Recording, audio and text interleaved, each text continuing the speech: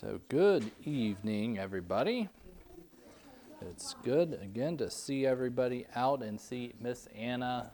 Seems, I don't know, it's just she's one of those little smiley faces that's, if she's not there, you miss her. So let's go ahead and open up with a word of prayer. Andy, could you open us up in a word of prayer for us? Father, just thank you for bringing us back to your house tonight, and just thank you for the place to come and worship you and just hear from your word. As you speak to our hearts tonight as we study this lesson about Moses and his friends, and thank you for the friends you've given each one of us.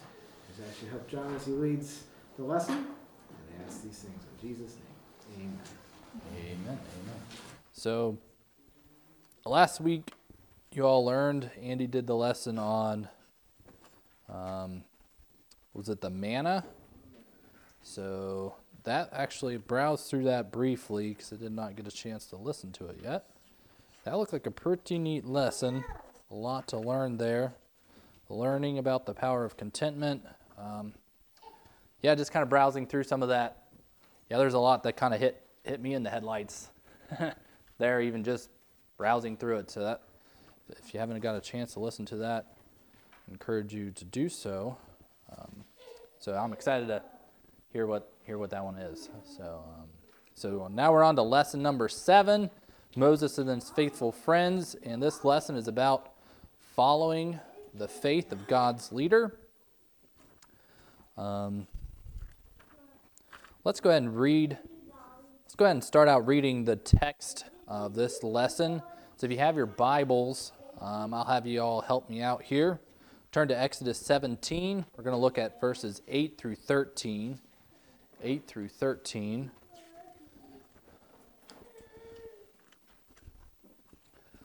So in this, we'll see in our text, God has ordained the office of a pastor.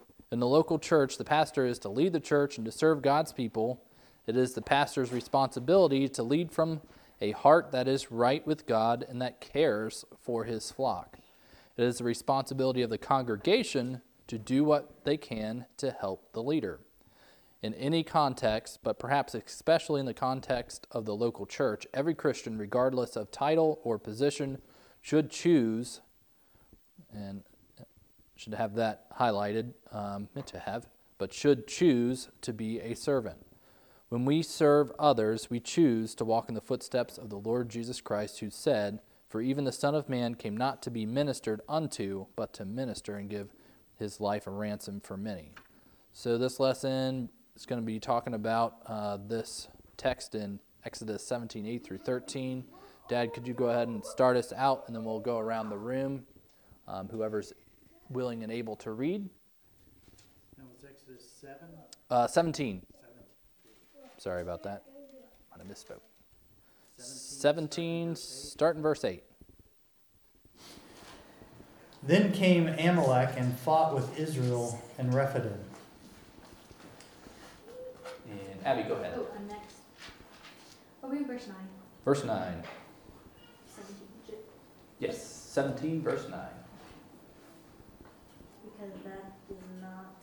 You're in Exodus? I'm in Genesis. Aha. I was like, that is Do you not... want me to read? Go ahead, Esther. And Moses said unto Joshua, choose us out men and go out, fight with Amalek. Tomorrow I will stand on the top of the hill with a rod of God at my hand. All right, so you there, Abby? Yes. All right, so Exodus 17, verse 10. So Joshua did as Moses had said to him and fought with Amalek. And Moses, Aaron, and Hur went up to the top of the hill. And it came to pass, when Moses held up his hand, that Israel prevailed. And when he let down his hand, Amalek prevailed. But Moses' hands were heavy. And they took a stone and put it under him, and he sat thereon. And Aaron and Hur stayed up his hands, the one on the one side and the other on the other side. And his hands were steady until the going down of the sun. And Joshua discomfited Amalek and his people with the edge of the sword. All right, so we see our text there. And I couldn't help but thinking, Katur's not in here, but with Abby, with a Sunday school lesson this morning about David. We just seen the production David at Sight and Sound.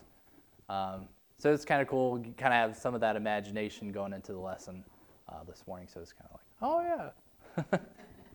So kind of after getting that experience, I kind of have some of that same imagination here with Moses. You know, they're going to fight Amalek. You kind of wonder what they're thinking of. A bunch of slaves, never fought a war for, a long time. And they come up in their first battle, like, what were they thinking? What did it look like? Or like you got these soldiers coming, and then this bunch of shepherds with their rods and stuff. Yeah, don't know. But then also Moses and her and Aaron were doing. Like Moses lift up his hands, like, oh, they're winning, yeah. And then his hands go down, like, oh man, they're not. I'll do it again, Aaron. Lift up, Aaron. But what that could look like, you can have fun with your imagination, but. The Bible says, when he had his hands up, Israelites were winning. When his hands went down, the Amalekites won. So you kind of wonder how they figured that one out. Like you get to see Joshua down there. What's Moses doing? But anyway, so it's kind of like Sight and Sound's got my imagination going. So never know. So first point. Point number 1, the what of Moses' faith. The what of Moses' faith. And I did give you another little hint in there, but this time it's a little coded. You have to remember. Nope. 4 letters. That's what that means. 4 letters. It starts with an H. Hope.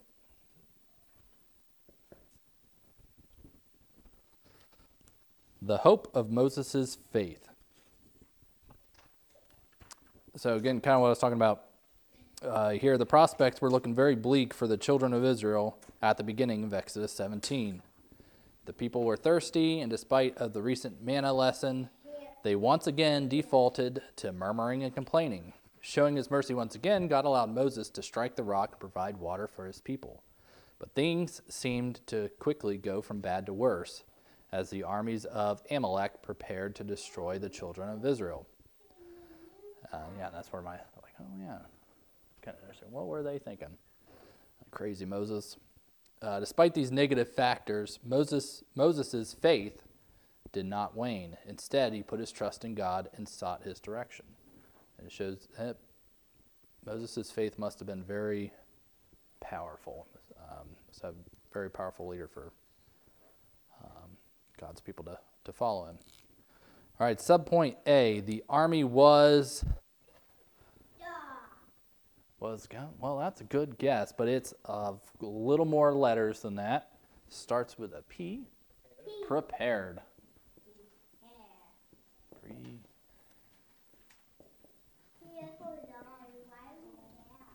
Is that how we spell it? Prepared. Is that song, we were watching Hoodwinked on the way to vacation, and so you got the little old goat. Be prepared, be prepared. So, yeah. As we look at the preparation of Israel's army, we see some principles that we should note. So it's got a couple principles here. Actually 3 in total. The first one is men were chosen to fight. Just as men were chosen to fight for Israel, God has chosen us to fight for him. The Christian life is a spiritual battlefield. In Ephesians 6:10-18, we see Paul using the metaphor of a soldier's armor as the Christian's defense against the wiles of the devil. So Ephesians 6:10-18 says, "Finally, my brethren, be strong in the Lord and the power of his might. Put on the whole armor of God, that ye may be able to stand against the wiles of the devil. For we wrestle not against flesh and blood, but against principalities, against powers, against the rulers of the darkness of this world, against spiritual wickedness in high places.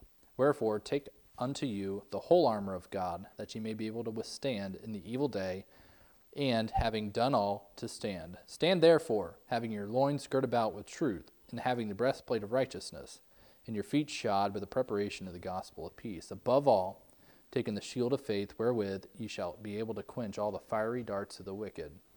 and take the helmet of salvation and the sword of the Spirit, which is the word of God, praying always with all prayer and supplication in the Spirit, and watching thereunto with all perseverance and supplication for all saints. In 2 Timothy 2, 3-4, we again see this picture of Christian battle. And that says, "Therefore endure hardness as a good soldier of Jesus Christ. No man that warreth entangleth himself with the affairs of this life, that he may please him who hath chosen him to be a soldier." So we see here we are chosen to fight. Churches today need men to lead their families, to lead in worship, to lead in giving, to lead in serving, to lead in witnessing. Too often men are accused of being indifferent to the things of Christ. May that not be the case in our churches today. Sadly, the statistics show that fewer men are choosing to fight in the battle. It says a typical American church draws an adult crowd that's 61% female, 39% male. This gender gap shows up in all age categories. That's pretty interesting. Like, it's not just grown men, it's all age categories. I thought it was kind of, it says almost 25% of married women will attend church without their husbands. Over 70% of boys who are being raised in church will abandon it during their teens and 20s. Many of these boys will never return. And here's the saddest one, I thought.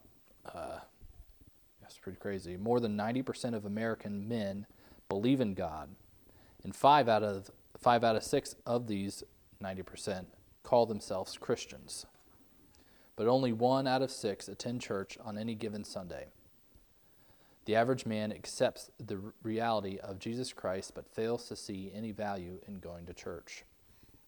Statistics also show us why church is good for men. So churchgoers are more likely to be married and express a higher level of satisfaction with life. Church involvement is the most important predictor of marital stability and happiness. Church involvement moves people out of poverty. It also correlated with less depression, more self-esteem, and greater family and marital happiness. Religious participation lead men to become more engaged husbands and fathers. Teens with religious fathers are more likely to say they enjoyed spending time with their dad and that they admired him. In today's story, the men were willing to fight. That's our second point on our subpoint A. So the first one was men was chosen to fight. The second one in today's story, the men were willing to fight. They were chosen and they are willing.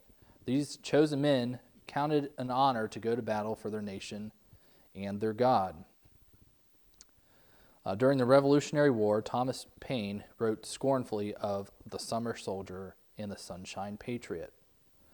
There were often gentlemen soldiers who would volunteer their summers after planting their fields in the spring. When fall approached, they would return home to harvest their crops. Paine knew that if there were not men willing to stay and suffer for the sake of the country at places like Valley Forge, all hope for the American Revolution would be lost. Today, America needs men and women who will persist and not flee in the face of adversity. After the disaster at Pearl Harbor, hundreds of thousands of Americans enlisted in the Army, though the draft law given by the Congress in 1940 limited enlistment to below 1 million. Once war was declared, millions of Americans were called to duty. So the last point to this subpoint A, these men were also dependent upon God's power. And that kind of answers, it's kind of the only logical answer that I had for my earliest question, like, what were these people thinking? Like, why would they follow Moses? Because they weren't following Moses. Well, if they were following Moses and that they trusted him that he was following God. So they were dependent on God's power. They've seen miracles, seen the Red Sea open, seen Pharaoh's whole army drowned. So, they probably did really trust the Lord that he was going to take it. But they're probably like, kind of, hopefully the Lord will just throw some rocks on these guys or something. Hopefully we don't actually have to take out swords, but the Lord has his ways. Moses told them that he would be lifting up his hands in prayer over them. He told them that the same rod of God that had parted the Red Sea and brought the water from the rock would be raised in their behalf. The Israelite army had no previous experience in battle. Therefore, it was good for them to realize that though they gave their best, the ultimate victory depended on God. Often God puts us in places where there is no hope of victory apart from his enabling. But we are quickly reminded in these times that with God, all things are possible. All right. Subpoint B, God showed his power.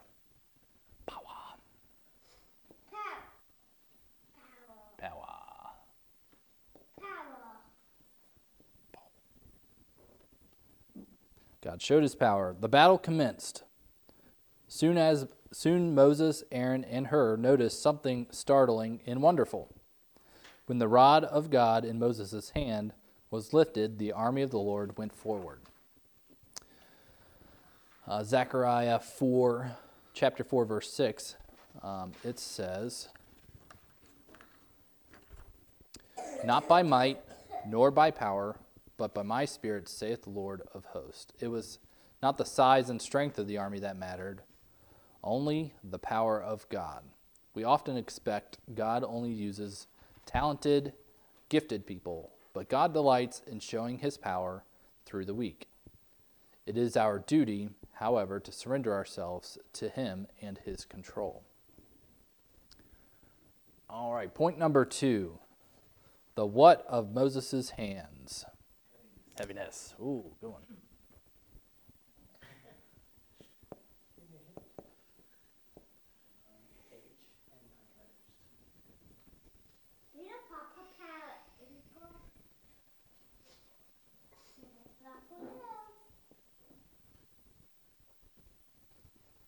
The heaviness of Moses' hands. Despite all good intentions, Christians can grow weary in the battle with the world. And I should say can and will. We'll grow weary in the battle with the world, the flesh, and the devil. God knows this and admonishes us not to grow weary in well-doing. He tells us to be strong in him and in the power of his might. Under the heat of the Middle Eastern sun, Moses soon found that the rod itself was becoming too burdensome. Subpoint A. When his hands were up, what prevailed? Or I should say, who prevailed? Israel. Heard it somewhere.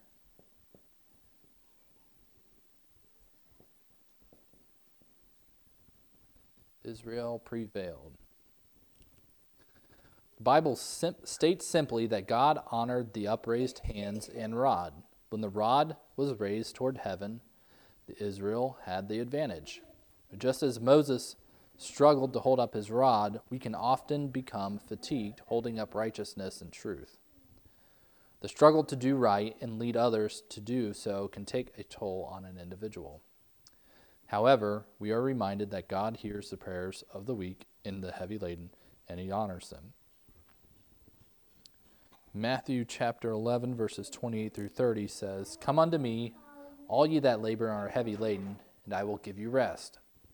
Take my yoke upon you, and learn of me, for I am meek and lowly in heart, and ye shall find rest unto your souls, for my yoke is easy and my burden is light." While doing right may not always be easy or comfortable, we can win small victories if we continue to trust God will uphold us even in our difficulties. And on this,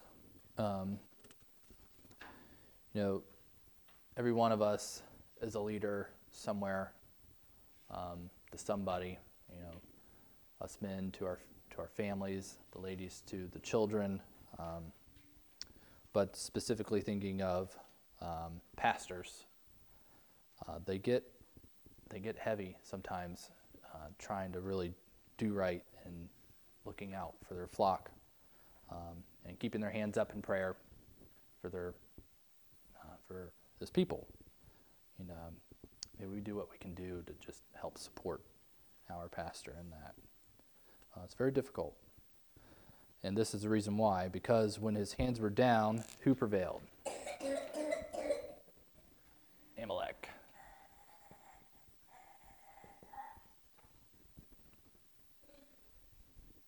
Cool.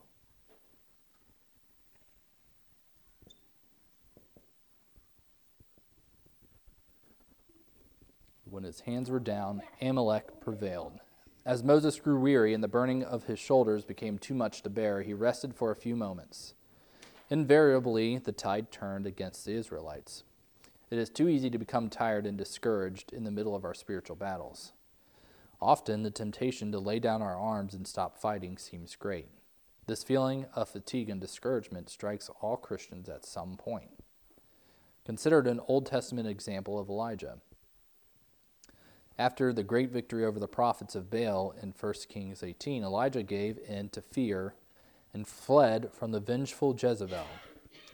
Discouragement followed soon after, but he himself went a day's journey into the wilderness and came and sat down under a juniper tree, and he requested for himself that he might die, and said, "It is enough. Now, O Lord, take away my life, for am I not better for I am not better than my fathers." That's 1 Kings chapter 19, verse 4.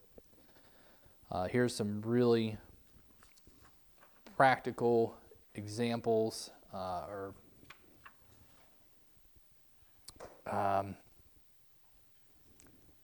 sure what you'd say, not examples, well, it could be examples, but practical advice for us in our lives. I thought this was really good. He has here, never make a critical decision when you are discouraged. So never make a critical life decision when you are discouraged. It usually turns out to be the wrong decision. Actually, I meant to have listed these out because that would have been kind of helpful. So never make a critical life decision when you are discouraged. It usually turns out to be the wrong decisions. You should also not write a letter, send a text, or return a phone call when you are depressed or angry. Most actions made in the emotion of a discouraged moment are regretted. So actually, I'll go ahead and write these out. So never, when you're discouraged.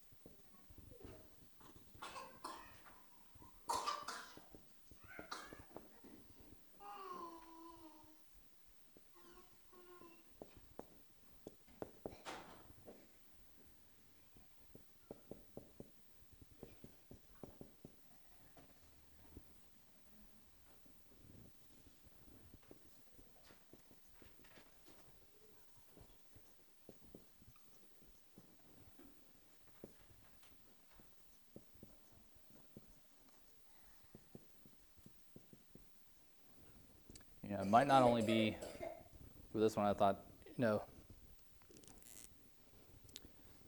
might not say something bad or whatever, but at the very least you're dragging somebody else down with you,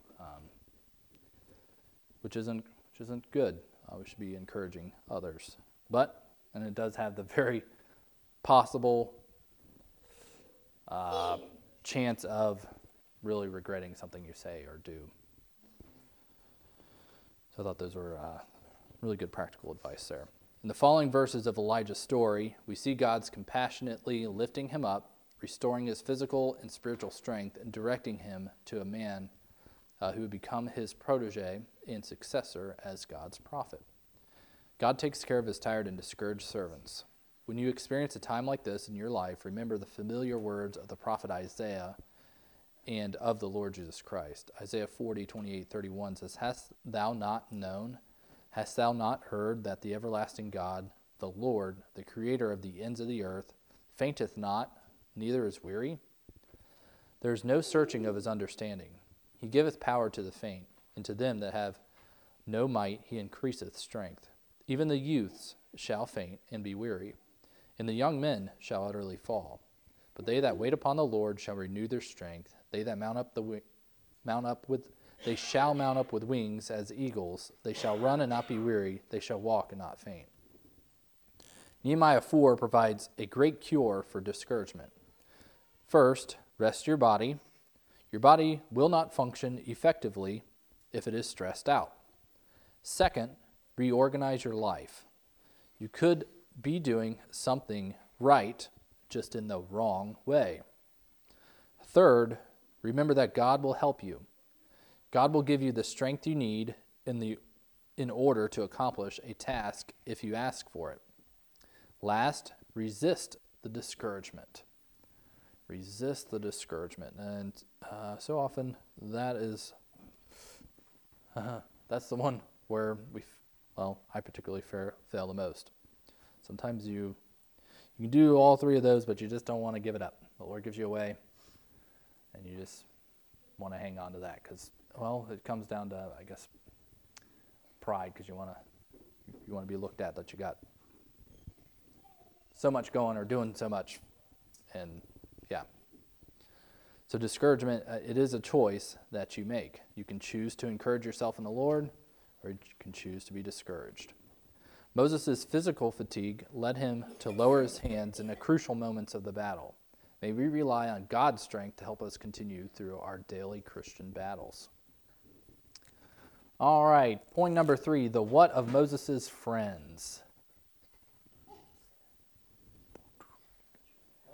Help, heaviness, and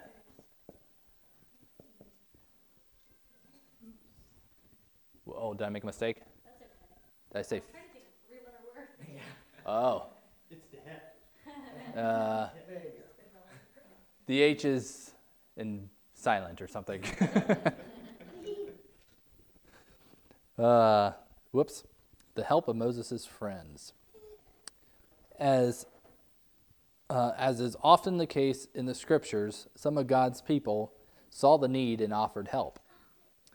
We see here that in these next few verses, a perfect 4-step plan that believers can follow to help their spiritual leaders and their churches to be victorious. So our 4 steps, A, B, C, and D.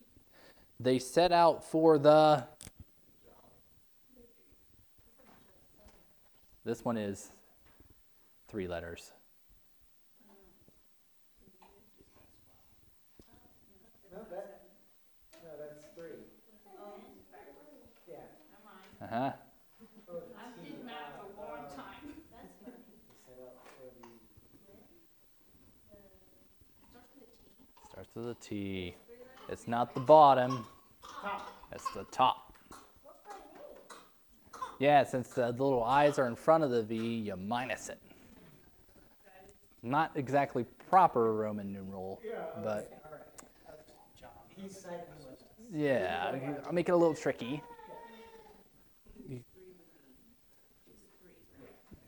Now I'm all messed up. It's all good. So now you can't decide if it's a mistake or if it's me trying to mess with you. I meant to do that. So Aaron and Hur traveled up the hill with Moses. It is always far easier to go down a hill than to go up. It takes more effort, more oxygen, and more muscles to climb up the mountain than to go down. It is easy to stay in the valley, but the view from the top is unsurpassed. As an illustration, talks about trekking up to the top of Mount Everest. The last checkpoint is Rest Camp 4. From Camp 4, mountaineers usually leave at 10 p.m. and plan to reach the summit around noon the next day. Though it takes 14 hours to get to the top, it only takes 5 hours to descend back to Camp 4. That's crazy. That's almost 3 times.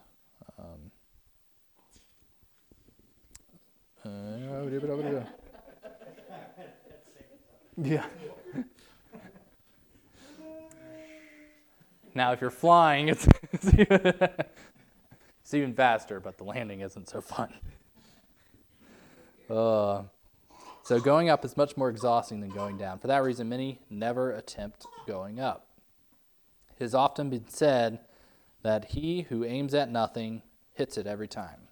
It is more important in life to have planned measurable goals and to reach those for these God-given goals. Philippians 3:13 encourages us to be constantly reaching forth unto those things which are before. To achieve your goal of setting out for the top, you'll need spiritual discipline. Dream big, but plan well. Write down specific steps to see your dream become a success. Set regular times when you evaluate your progress and ask yourself, how am I doing in my fill in the blank? Walk with God, marriage, parenting, career, ECT. So they set out for the top, and next they set out a stone.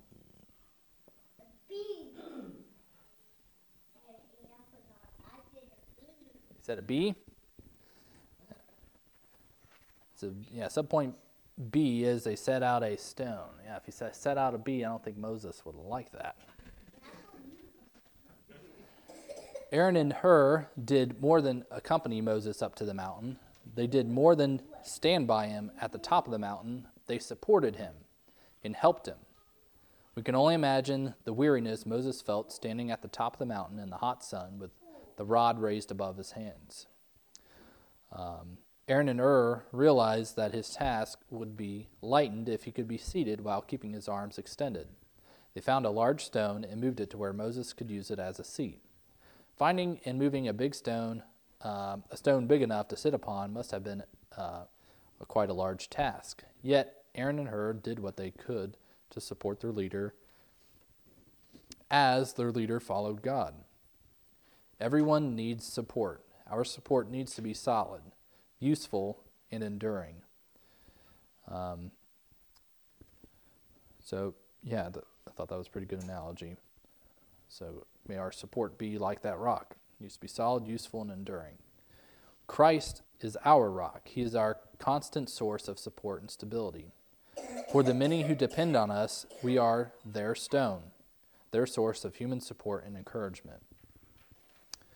Are we supporters of God's leadership in our life? Are we strengtheners of the good works taking place in our local church? Are we encouragers in the work of the Lord? Are we setting example for those whom we influence? Are we remembering and helping those in authority over us? Let us consider these verses, 1 Thessalonians 5:12 through 13. And we beseech you, brethren, to know them which are laboring among you, and are over you in the Lord, and admonish you, and to esteem them very highly in love for their work's sake, and be at peace among yourselves. Hebrews 13:7 and 17. Remember them which have the rule over you, who have spoken unto you the word of God, whose faith follow, considering the end of their conversation. Verse 17 says, obey them that have the rule over you, and submit yourselves, for they watch for your souls, as they that must give an account, that they may do it with joy and not with grief, for that is unprofitable for you. All right, subpoint C. They stayed up his hands.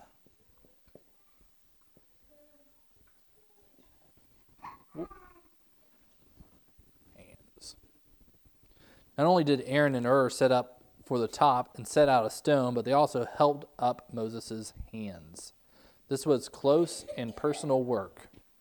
They could not help Moses while standing a few feet away. They had to enter into his personal zone. Uh-oh. We're going to invade you, Pastor. Well, we don't want to get too much into their personal space, but we do, if we're going to help anybody, if we're truly going to help somebody, you have to get to know them. And maybe do that. It says, think of it. Even mighty men of God perspire when they get overheated. Though it might have been a little uncomfortable, they were willing to enter into to Moses' labor. They were willing to get hot, sweaty, and dirty to support God's leader. Working as a team with each man holding up an arm, they enabled Moses to keep his arms aloft. I'm pretty sure they invented deodorant at that point in time. Here we see the principle of teamwork exemplified. What one could not do by himself, 3 men could do together.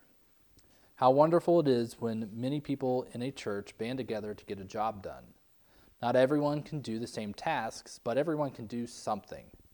We are reminded in 1 Corinthians 12 that some church members might act as ears, and some as eyes, and some as feet, some as hands, as we learned in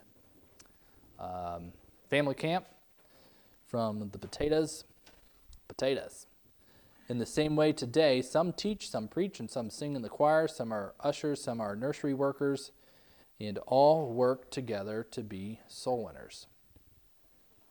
In 1 Corinthians 12:18, 27 through 28.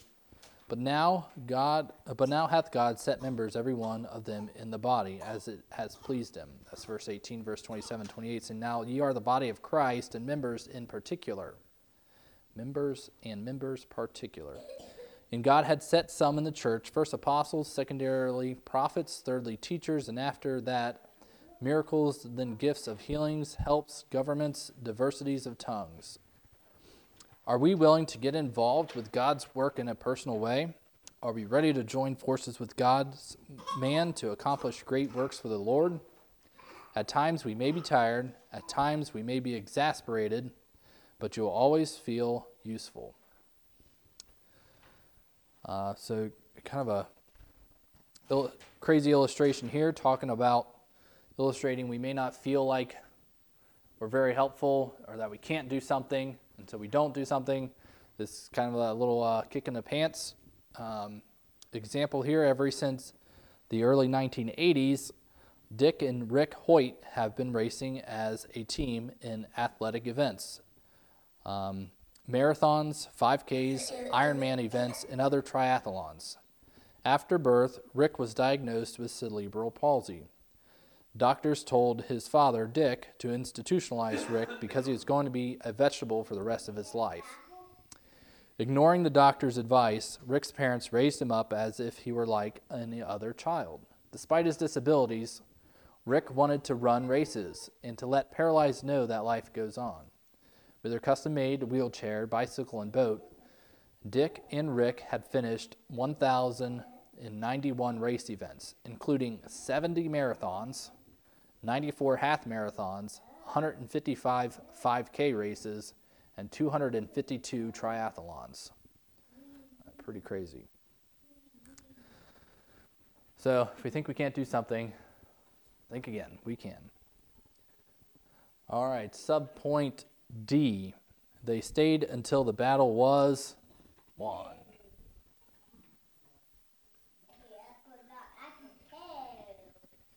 Oh, it's 2? It's actually 1, but a different kind of 1. It's a really confusing concept. All right, they stayed until the battle was won. Aaron and Hur supported the man of God until the last vestiges of daylight were erased from the western sky. Darkness came, and with it, the end of the battle. In God's power, Joshua discomfited the Amalek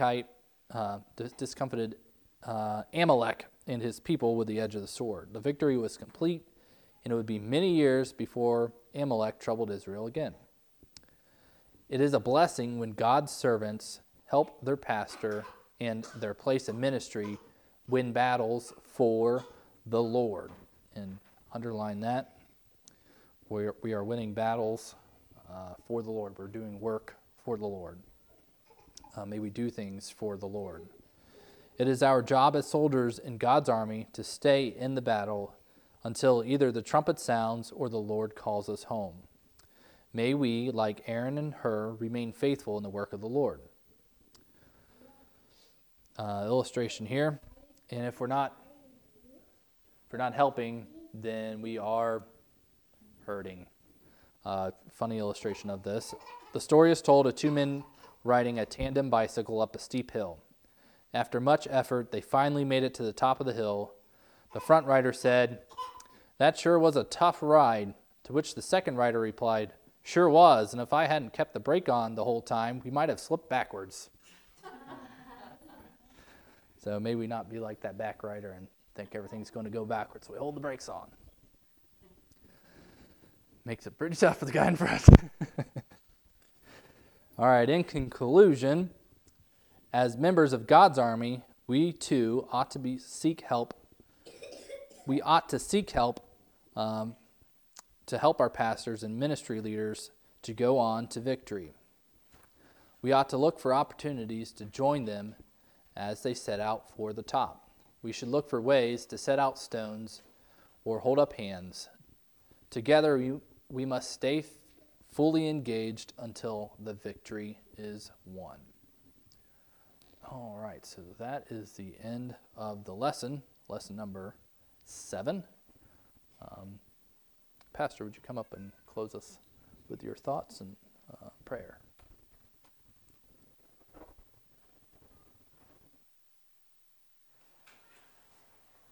Just reminded of the help that I do have. I would think Brother Mike would know this more than I would. This is quite a group to have to start a church, just the people who are committed and help. And we're just a team. I don't think anybody lifts themselves up above anybody else. It's just everybody comes in and does their part, uses their gifts, and it's a great, great, wonderful thing. And it's just we give God the glory for His working in that. All right. Anybody have any thoughts they want to share before we close? I do. All right, Joe. Pastor. Pastor? Pray for the pastor? That would be good. All right. Thank you, Joe. Yes. The other thought I had with Moses and just as a leader, he always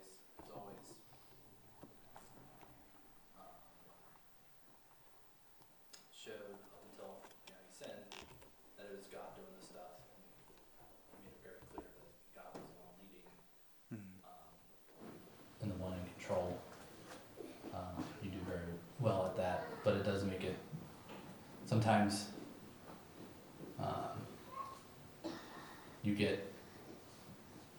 when you get discouraged and stuff, you kind of look at the cause, and sometimes you realize that you're not trying to serve the Lord, you're trying to please somebody, and it's going to fail you. But when you can look at doing stuff for the Lord, stuff's a lot easier to do. Reminded of a few prayer requests. The children, it's like Joel's getting this really raspy cough. Yeah, so might have a rough night tonight. Pray for Esther. She has surgery this week on Wednesday. Just be praying that all goes nice and smooth and well, and takes care of the issues she's had, and so just pray for that. Mom's got some doctor's appointments, and then the following week she'll be having surgery, and just again pray for the same thing, that everything just goes smooth and well. Yes. Just a thought on the lesson, particularly I think of our girls because they're so much like me. Because for all the ladies, but I think about how many times I've sit on a bicycle in the second seat with my brakes on. Really trying to encourage our husband instead of discouraging them in things that they do.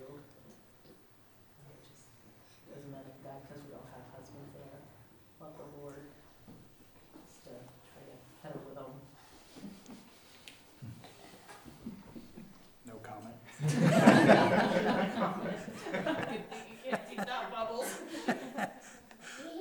All right. Anybody else?